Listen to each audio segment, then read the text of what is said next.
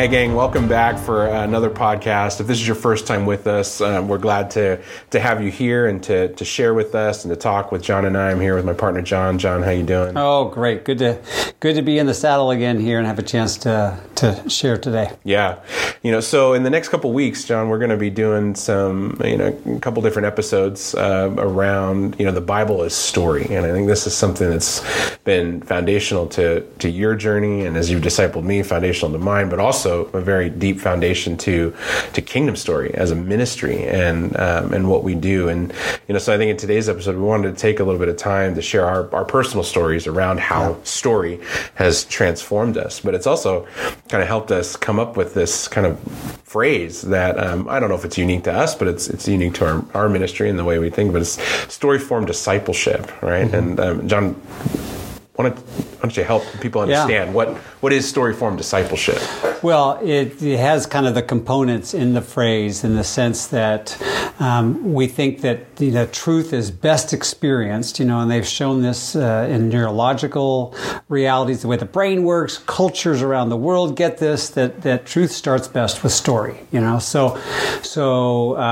then that story has by its nature isn't meant to just kind of lay dormant in us, but it's meant to form us. It's meant to shape us. Story invites us in to a different reality to find our place, and so it forms us. And then discipleship, again, we think that discipleship is all about being conformed, right, to the image of Jesus Christ.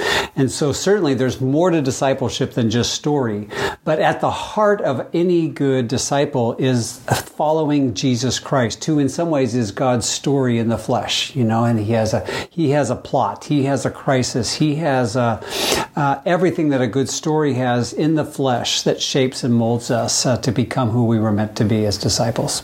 Yeah, I think you're just putting language to some things. Why does some of the great classic novels or even the movies that are coming out today that tell a really good story that bring us along with the character journey or speak to our own journey in certain ways that have transformed how many people were changed by Star Wars and the effects of it, but the story that was told by George Lucas and that, and so it's not just, yes, the great books, the literary work, but also how well stories can be told through video that help invite us in. And I think there's much transformation to that. But, let's start with just how has story shaped and transformed your own life? After you share, I'll share a little bit. Yeah, absolutely. And that'll lead me right into the kind of the birth of Kingdom Story. So, I grew up in a pretty typical, midtown church that had 3-point sermons, but in high school I got involved in Young Life, which is a campus ministry that leads its gospel proclamation and telling the stories of Jesus and leaders telling their stories and asking me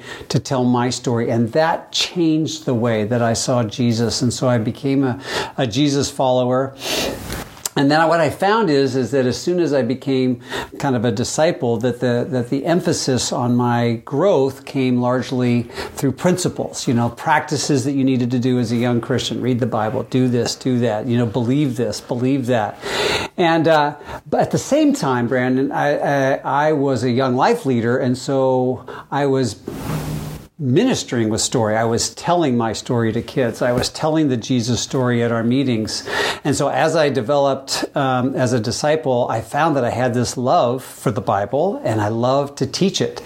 But at the same time, my natural bent was to what I often say I'm a recovering abstract sequential. I loved charts. I loved alliterations, the 3 A's, the 4 D's. It's true, people. That's true. Lots of charts, lots of I thought I was so...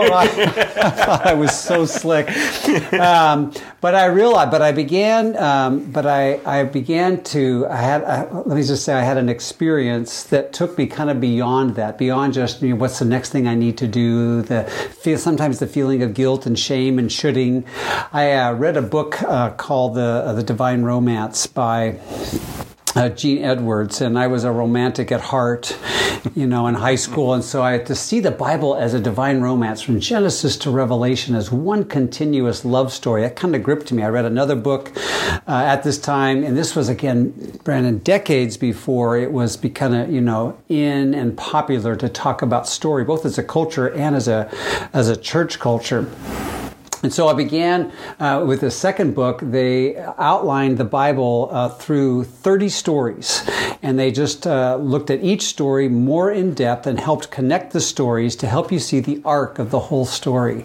I was really intrigued by that. And so in 1994, just a few years ago, Brandon, were you born? Never mind. I had finished my Master's of Divinity at Fuller, and I had a new responsibility to do some training with staff in the college ministry I was leading. And so rather than do my typical alliteration or books on theology for the training of my staff, I created my own version of these 30 stories. 30 stories from Genesis to Revelation, each of the stories having a theme that would be a bridge from the biblical story into our story. And as I taught this for the first time, I found my own self being transformed in some ways by the kind of conversation we were having. And I found that the people I was with, also their eyes were wide open. There was an energy in our conversation, a willingness to talk about their story and connect it with the story of Scripture. And so I found that my experience, Brandon, was a little bit like going, to a jigsaw puzzle convention, where everybody in the world has a piece of the puzzle and they all come together and everybody is arguing at the convention about what their piece looks like or what it fits into. But part of the purpose of the convention is to lift up that there is actually a box with a big picture. And what I found, to use that analogy with a little bit of humor, but truth is that people that had been in the church for many years, if you ask them what is the big story that that is reshaping your life that you're now becoming a part of, they would have maybe looked at you with a little bit of a blank stare or at least a stutter, because the way that they had experienced truth in the Bible was much more piecemeal, a piece here, a piece there. But in the kingdom story, I began to find it so useful to provide for them what I call the edge pieces, these 30 stories, that when they're coming together, to shift the metaphor a little, it also created a sense of the big picture so that all the other stories began to make sense. And what I found as I continued to do this, both at the university and then later in church and in China and community groups and now in Young Life and here and around the world, what I find is that when you realize that all the seemingly haphazard stories of the Bible, that when they're put together, it's like a dot to dot when you're growing up as a kid. When you connect those stories, something appears, and then you begin to naturally, without a lot of effort, think about the dots in your own life that seem so random. Why did my parents get divorced? Why was I rejected, in the playground when I was in second grade? Whatever those things that seem random, and could God be creating in me a story just as meaningful as the Bible? Yes, He can. And so story became a natural vehicle to think about discipleship, people entering in and participating in God's story today with their own story. And so what I have found is that it invites people to participate more, and we use this often when we teach in Africa, this, Brandon, is that, that the church is meant to be, as disciples, more of a choir than a concert, that each of us have a part. Each of us has a story to play. And so story and discipleship just go so well together. So those are some highlights from my personal story and how it led and really to become kind of a central in Kingdom Story Ministries. Yeah, and I'm thankful for that, because a product of you, finding that I've been impacted by that myself. I mean, a part of my story and the really kind of beginnings, I guess, before the faith journey was hitting a low point in a depression of losing parts of my story. But the reality is that at the time I thought that I was the author, and I thought everybody else was the author, and other people were writing really great stories for themselves, and mine just happened to be terrible and going in not great directions. And I met you through a divine connection at that time, and was brought into the reality of these stories. I knew a lot about the Bible. I had no idea how to connect it, and I didn't think it was connected. Nobody had ever connected it before, and so it was just my assumption that there wasn't a connection, because nobody did it. Or at least the people that were standing in front of the churches and standing at the pulpits didn't teach it in a way of story, and didn't connect those stories. And I remember sitting in your class the first time and you saying, like, this is how I teach, this is the way we're going to do it. Are you in or out? And I was definitely in. Wrote big letters, yes, across. I scratched out everybody else's answers and put mine over just answering yes. But it was that the experience helped recover my faith, because it was inconsistent to me what I was watching, and I couldn't resolve some of the inconsistencies. I couldn't resolve some of the contradictions. I couldn't understand, why are Genesis 1 and 2 seemingly so different when you're trying to look at it one way, but when you look at it from the perspective of story, they come alive in much different ways. They find the ways that they connect and how they speak, and I also realized I'm not the author of my own story. Hallelujah. For us all, right? Right, absolutely. And that God so much desires to write a good story for each one of us, far more better than we could ever write, for ourselves. And so to give myself over to that, not only to learning the story that he presented to, and revealed himself in to the Israelite people, but then also reveals to us in our stories was absolutely transformational, in my walk, and has set me in the place that I am. But now I'm also one of those teachers that continues to teach story to people, and it has been. We get so caught up in the principles and the points and the. I mean, I don't want to use theology in a bad way, but we have theological debates and the dogmas, right? And people have a hard time holding the tensions, which you talked about a little. And it has been so disarming to come into classes where people are ready to have a debate with you, and they're ready to challenge your theology and wonder, are you teaching, in such a way? And then you present it as story, and those things kind of fall by the wayside. I remember a young man I was teaching in the rescue mission who was not okay with the way that I was teaching Genesis 2. I'd have a conversation, said, I don't think I can be a part of your class. And I said, well, what if Genesis is more about, kind of what God created and why he created it than how he created it and when he created it. And we're learning more about the character of God. And I said, you can hold your view, but what does this tell you? And together we could come to an agreement on those things. And he managed not only to stay in my class, but wanted to become like a TA for it, and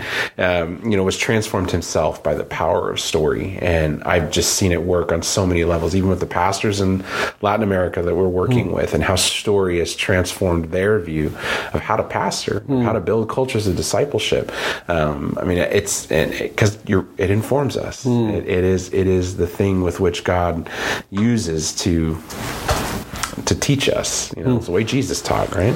Yeah. And I think you're highlighting something that spurs me on to just say, that there is the content of the stories themselves, but there's also the method and the vehicle of story that changes. And that each of the stories has wonderful connecting points to our story, but there's also a sense that if week after week after week, you're looking at God as the hero, and we are just an actor, an actress on the stage. That God is not interested in us having right answers, but right relationships. Begins to disarm the natural violent tendency that we have when we rally around a point, as opposed to. Right. So some of the violence in our own culture could be so mediated if we would lean in to know each other's story and the bigger story before arriving at views that polarize us and lead to, I think, violent behavior. So I know for me, I have been, I've been teaching this every year since, I guess it's almost 40 years now. No, 30 years.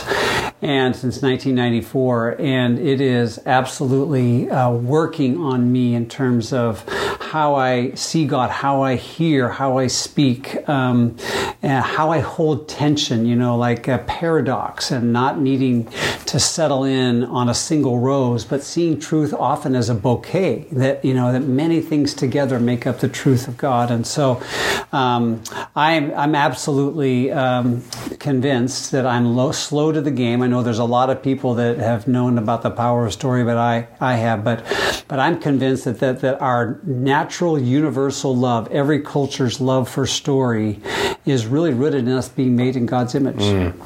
that God loves story. There's a rabbi that said God made man and woman because God loves story. He wants a drama. And again, as I mentioned earlier, that Jesus in some ways can be seen as the embodiment of God's story, and his life and death and resurrection and ascension, which we affirm in the creed. You get a sense of the setting and the character development, and then the crisis, and then the resurrection is kind of the plot that thickens, and God surprises everybody, and then the ending, he returns to heaven only to come again one day. There's just in the very nature of our creeds is a story, and so I really believe that part of the gift of this next generation in our midst is that they understand the power of story, that they understand the limits of principles, that they believe that they ought to have a place in this world, in the story, and they're looking for that. And I think in Kingdom Story, we believe that a bad story can only be replaced by a better story, and it's our hope and passion to pass that on to this generation here and around the world. Yeah. I mean, that just, leads me to ask, all those that are listening, like what's your story? Have you had the chance, have you thought about what your story is? Have you thought about the ups and downs of your own life as we talk about the up and down story of God as we go through? And, even as we teach it, John, we teach the story of God, but it actually also pulls out your own story. Absolutely. And not only in the present, but also in the past and what it might be for the future. So I ask that to our listeners, what's your story? Do you take the time to sit down and ask people, hey, what's your story? John, I remember that's how you functioned, and I couldn't understand. We'd sit down to a meeting and you'd wait, in my opinion, you'd waste 45 minutes talking about story and their story before we even got into the business. Yeah. But it had a purpose, and now I do it. And people don't get it. They don't understand. I don't know why we're taking all that time, but the fruit comes when you sit and you pay attention, because then you can start drawing connections to what God is doing in their life, in their story. And that is deepened, Brandon, by the conviction that God's story is continuing to unfold. Our pages of our story don't fit into the Bible, but it's very clear that there is a set, a gap, so to speak, between where the Bible ends in the history of the first century and when Christ comes back, that there are blank pages that we are being written on. And when you believe that, then everybody's story, the cultural story, the institution story, every story begins to take on meaning under the umbrella of God's bigger story. So hopefully in the weeks ahead, as we continue to explore in these podcasts, we'll ask not only your good question, how connected to you are your own story, but then what has been your story with the Bible, and what's been your story with the Bible as a story? I think those questions will swirl together and take on, I hope, a new sense of meaning and significance. Yeah, and I hope you all heard that. We're literally living in between Revelation 3 and 4, and the story is being written as we speak right now, and the great author is writing these stories and wants to write your story. And so we pray that you continue to come along with us. If this has piqued your interest, continue to share this with others. You can look for more information on us at thekingdomstory.org. That's our website. We're on YouTube and Facebook as well. Come along, follow us, and see how the different ways that we can bless you on that. And we'll continue to share our journey with the Bible as story and how it's transformed us, the ministry, and how it continues to transform people around the world. And so we thank you all for coming along with us and being a part of this journey. As John always says, and we'll say it to you, we're in it together. And we'll see how God continues to write this story. Take care.